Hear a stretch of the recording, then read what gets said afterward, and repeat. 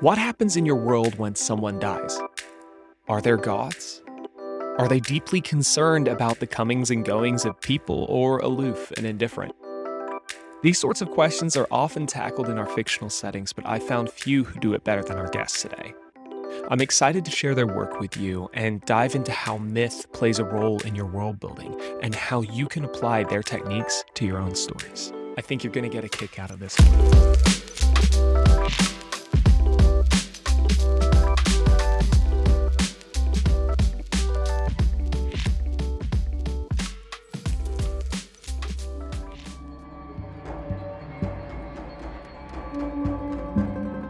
Unseen forces screamed and a great star died, suddenly and without warning. A ring of life-bearing planets imploded together and a plethora of other worlds from unknown dimensions were ripped from their realities and merged with the swirling cosmic holocaust of the dying galaxy. And from ethereal voids came great minds like moths to flame, and these beings were crushed and absorbed into the chaotic madness. Boiling and churning cosmic souls from beyond time splintered, and eldritch thoughts and emotions were forced into the new matter of collapsing realities. The elements and energies of life were pulled from vast universes and layered upon and within one another. The chaotic stew burned and struggled and fought for eons until a new cosmic consciousness came forth and realigned into one force whose will could shape the chaos into a great form. Ferrer was born, a consciousness and a world both immaterial and material, grounded physically in one reality, yet stretching into an infinite number of cosmic realms and ethereal planes unreachable by physical matter. Ferrer, the Undying, a being of chaos, life stuff, and metaphysical energy. Life on Ferrer's physical planet began in the cooling waters and then spread to the land. It was simple at first and then grew complex and diverse.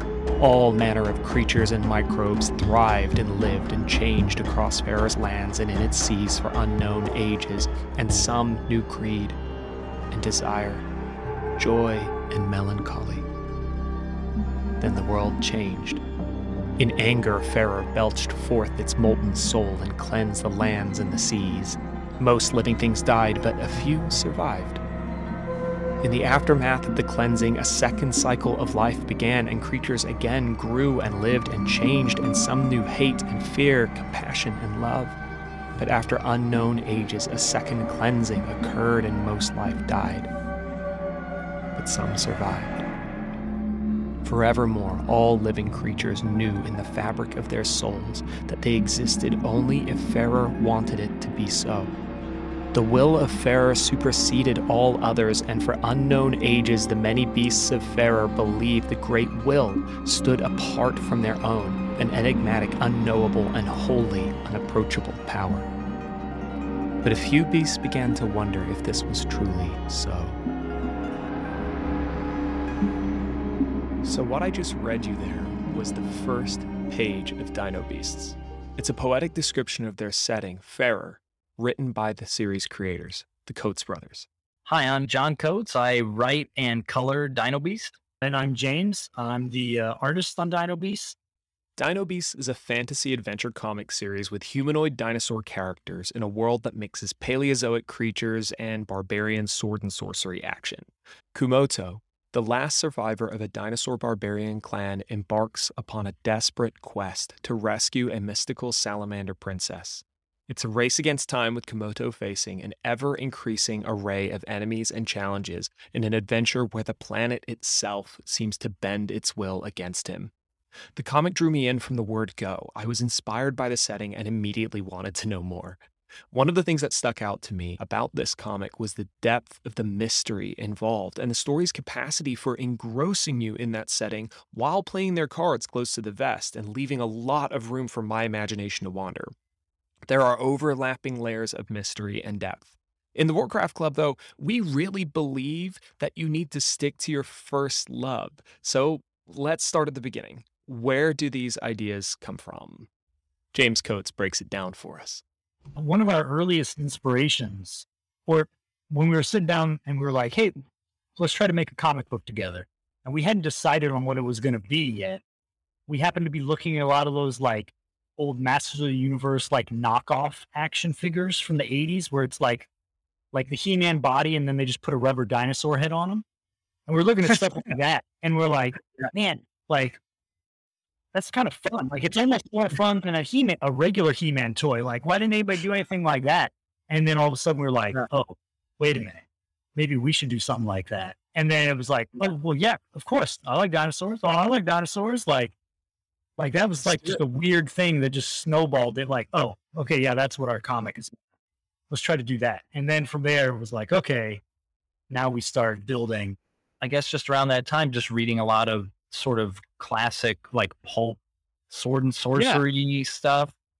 And then also, you know, we've always been big into dinosaurs, and, you know, maybe, I don't know if we just like got some new dinosaur books or something, you know, you just start to, in your mind, like, just like kind of combine them and like, oh, why hasn't anybody ever done this? That seems like a cool idea, you know, sort of these sort of humanoid dinosaurs and in a really primitive kind of world with all this stuff going on. And that kind of, I guess, was really the first thoughts we had. And that was kind of the jumping off point of like, oh yeah, well, what else would you do with that? How would you make that make sense, you know? And so we started looking at like, well, how would we draw up like an evolutionary chart? Because that came pretty early on, like, oh, well, how would this work? And then the decisions that I have, like, well, maybe all the characters aren't humanoid. Maybe they didn't all evolve into growing hands. Maybe you know, some of them, like, they didn't need to because they're already sort of evolutionarily perfect. Like they don't need to be, you know, T-Rex doesn't need big arms, you know, because he can crush everything with his face. So he doesn't need the rest of it. And yeah, that just kind of started us going. And then James started doing like sort of the first Komodo drawings, the first couple, and then that everything just clicked right from there. It was like, oh yeah, that works. That's killer. Let's try and do something with that. It's a super simple premise we can all relate to. You're walking in the store and something catches your eye. You get inspired by the idea and sort of want to take it a step further. Here we found what we call the fairy cake of the Dino Beast setting. Dinosaur, barbarian, fighting men. Sounds rad. From there, the Coates brothers expanded on their setting and developed more content. And one of the things that I've noticed about their setting in Fairer is that the dinosaurs, the different characters, frequently reference their belief systems, talking about it here and there and kind of developing it piece by piece in dialogue without ever fully giving us the big picture of what's taking place, the here's what actually happened moment. And this seemed really unusual to me, so I was super excited to talk to them about it. Because one of the things that really blows me away about your comic is that I think in a lot of media that I see, there's not a lot of thought to like an overarching kind of metaphysical truth that you see in them. You know what I mean? And usually these things are manifested in sort of a religious format that has like, you know, these belief systems behind it. And they're a little bit more kind of canonized and like organized. Whereas Fairer, your home planet and also metaphysical entity that exists in this setting is kind of something else. I want to know what inspired that. Where did that come from? Well, when we were first planning the book, we knew we wanted it not to be just a plain like hack and slash empty action story, you know, just like barbarians, but there's nothing more to it. And just sort of throwing around ideas and thinking about like, well, you know, what the cultures might be and would they have beliefs, and like, would you do like a gods and, you know, kind of a thing that's like real structured or not. And we just kind of started to, you know, hit on this idea of a more just sort of like natural focused belief around the planet as its own living entity, and how that might happen, or how the people on Fairer would think it happened, if it really exists or not, but they would still act in certain ways just based on thinking that it's a real thing. Yeah. I guess one of the things I think about when I'm trying to decide on like the design of some of the characters or their cultures is like, in the real world, our real world, what would an animal actually be thinking about? Like animals wouldn't have, they wouldn't be thinking about gods and buildings and whatever, but the planet and where they live would be really important to them. So I'm trying to incorporate like just a more natural setting in how they live, how they interact with the planet itself, than what humans go through now, because it's a totally different, world and society.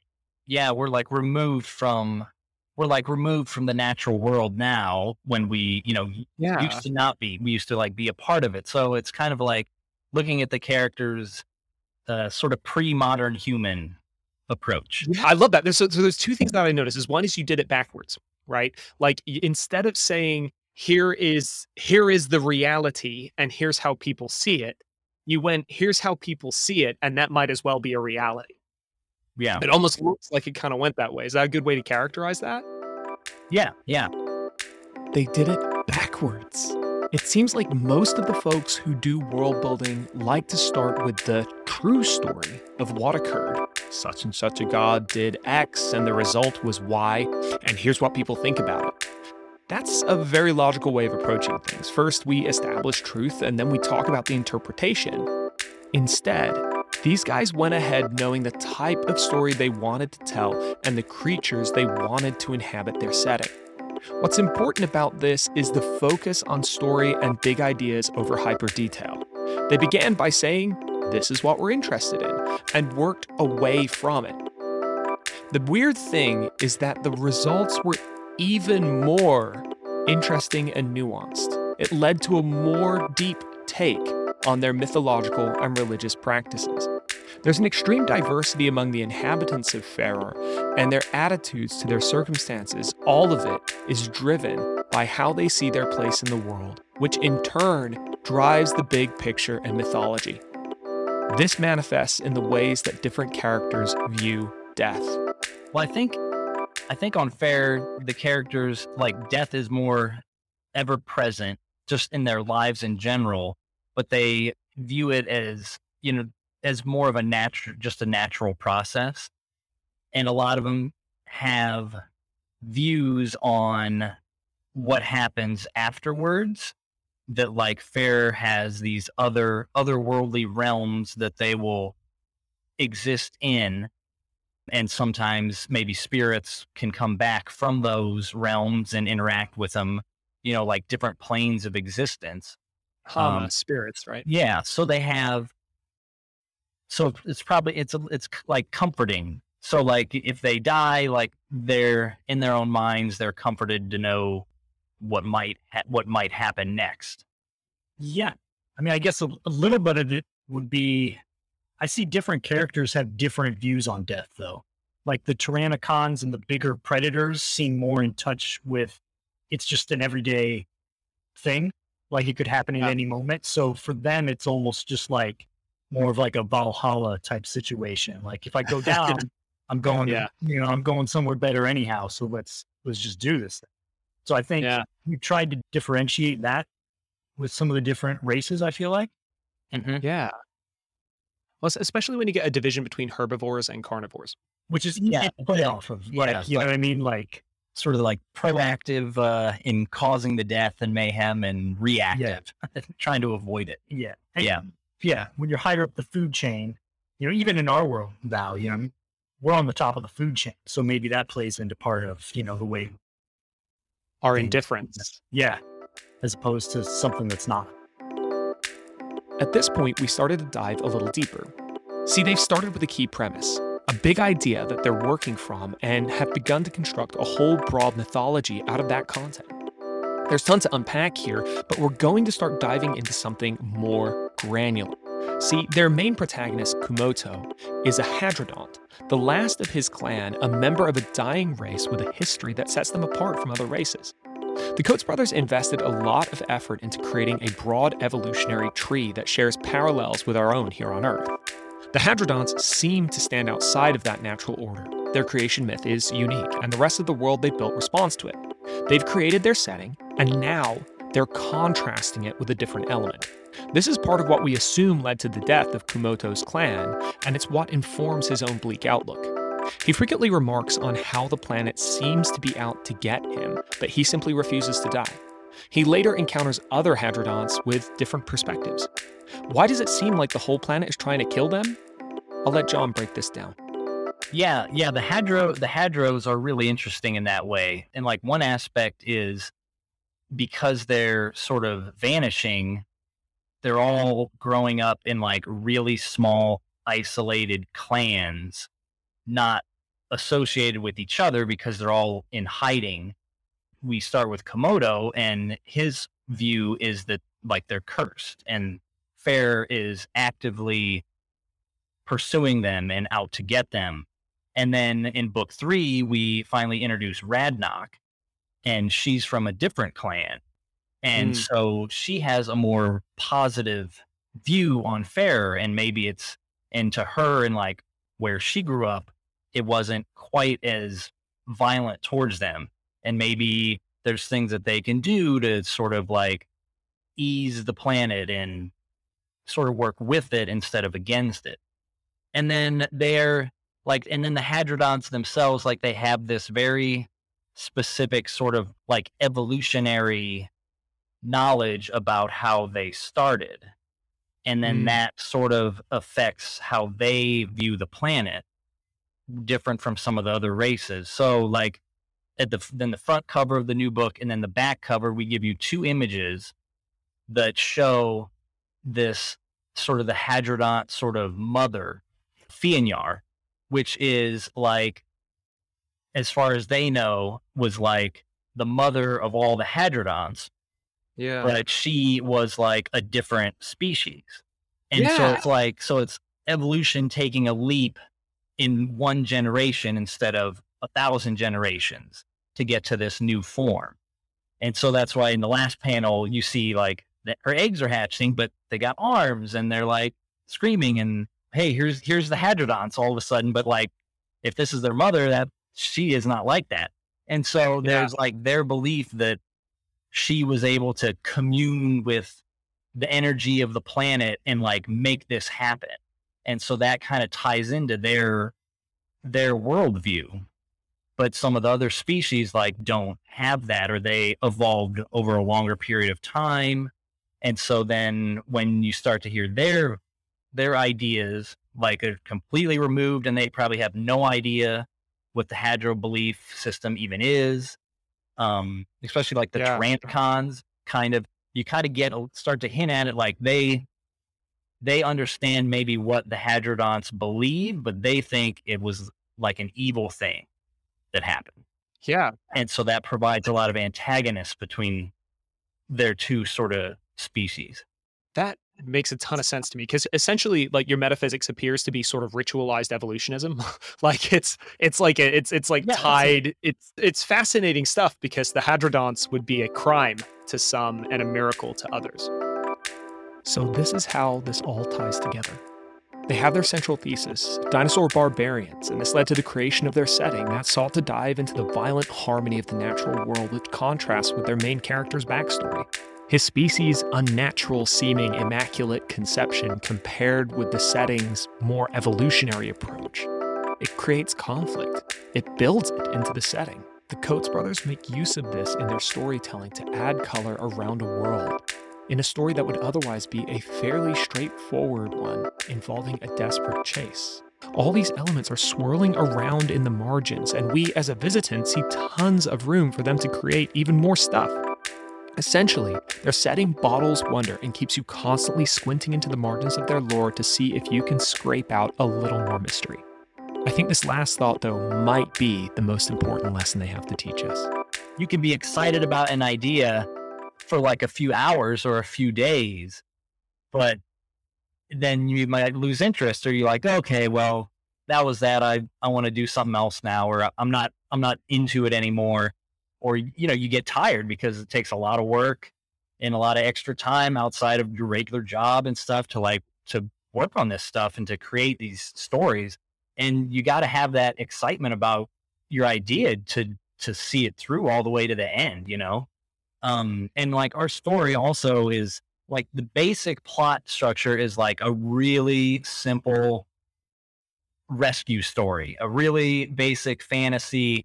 This princess is kidnapped and the hero is going to go and save her. Yeah. And it's a little more than that, but that's the basic through line.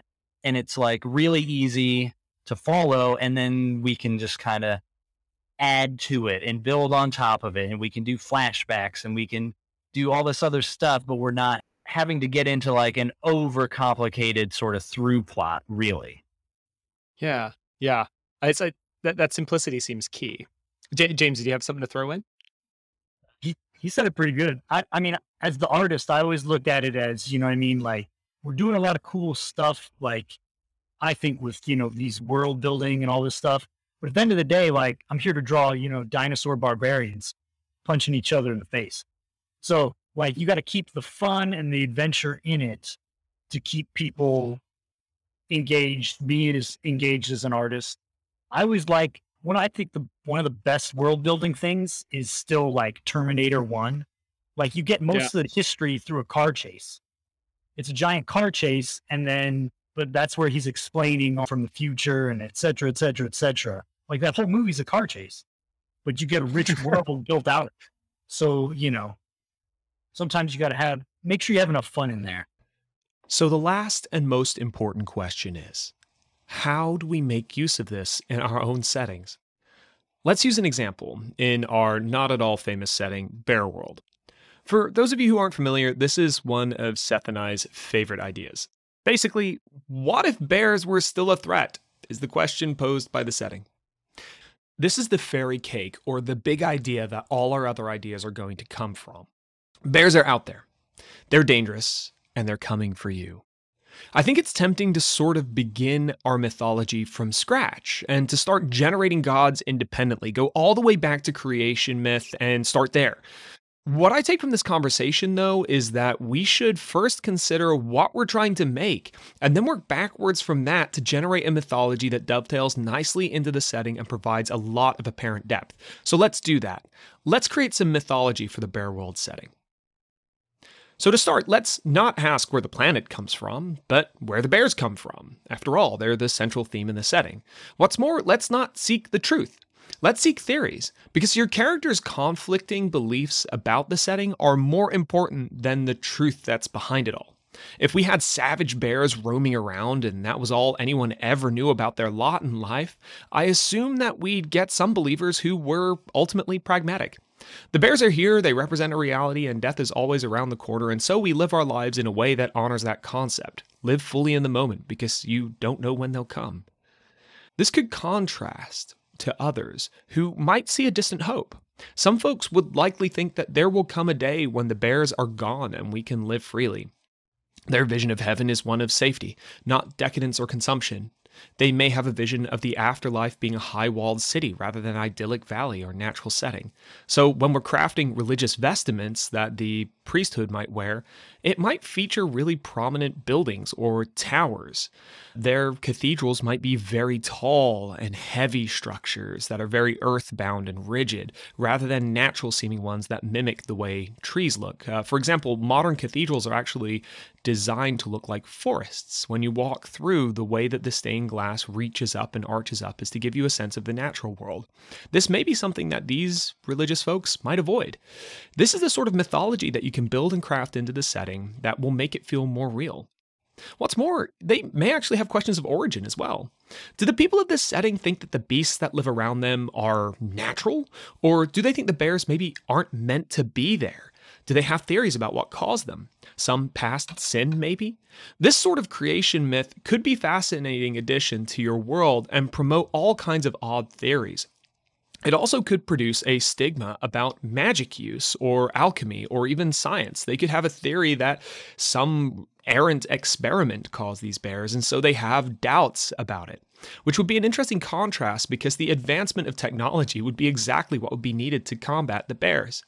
We're already beginning to see conflicts in the story that are generated from this sort of mythology, created backwards, that makes the most sense for the setting. Rather than starting from the beginning, we now work backward from the present day. This then we can use to sort of flesh out the setting a little bit more and consider what other contrasting beliefs might be, because usually when one set of beliefs emerges, another exists to contrast against it. There may be folks who say we need to live in cities with high walls, and others who say no, the bears are here because we didn't commune with nature appropriately. That was the original sin that caused them. We need to live out in amongst nature. The bears are less dangerous than you think. There may be a series of other beliefs that contrast there. We've already begun to create a very interesting mythology that could surround that and the way that might impact cultures. If we want to, from there, we can start to work backwards and consider what people before them may have believed or what people ahead of them might. And we can start to sort of formulate these ideas about creation myth. Maybe the bears erupted from a fissure in the ground, or came on a comet, or were the result of some sort of bizarre experimentation and multiplied out of control. We don't know. But those theories could definitely be present in the world and could be ones that you kick around. There could be some in your setting, in the bear world setting, who claim to know a time before the bears when there was a great calamity, sin, or catastrophe that caused them, and it will lead your visitant to wonder. These sorts of breadcrumbs will give a visitant something to key into while they create their own theories. It's not so important that we have it all worked out, that we have total clarity ourselves, but we should grapple with the beliefs of different characters, peoples, and factions within the setting. This is what it seemed like the Coates brothers were doing. Essentially taking their main concept, dinosaur barbarians, introducing the boundary of a sort of religiously canonized evolutionary tree, and then asking, what would the people of the planet think of this? Very little is presented as fact. I'd even take the opening monologue I read earlier as an example of some ideas rather than a hard canon story. This is an easy way to create enough world building for the visitant to have an inkling that they can run with, rather than trying to get them to drink from a fire hose of exposition and hard facts. This also appears to work well for the creative process of the Coates brothers, in that they themselves have theories that they can explore and invent. The ideas are not yet concrete, they're not static, but ever-changing and growing in their minds. There are still possibilities within their setting, and I think that makes it easier to keep writing. One of our biggest convictions at the Worldcraft Club is that you need to make what you love, and I think your audiences will thank you for it, rather than wasting a lot of time building details that you're not passionate about. So there you have it, a short course in creating mythology in a setting. It's time to draw some conclusions. Rather than trying to start your mythology from the beginning, out of a whole cloth, and extrapolating opinions from it, start with your story, your characters, and your big idea. Think about how each of those different folks in your setting will respond to it.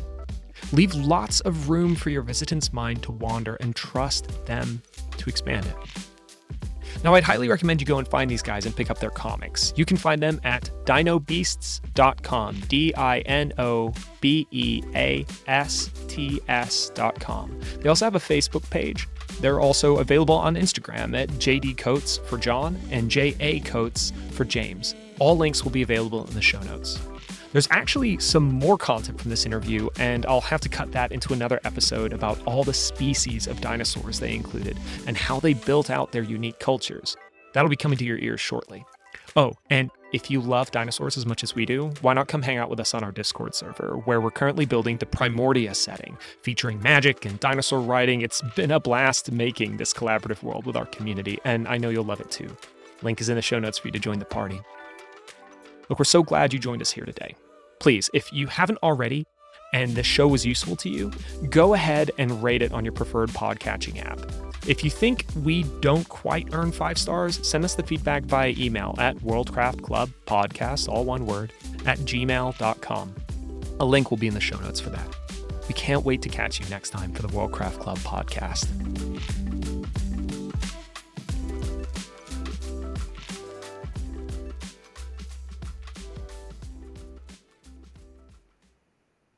Yeah, T-Rex doesn't need big arms, because he can crush everything with his face.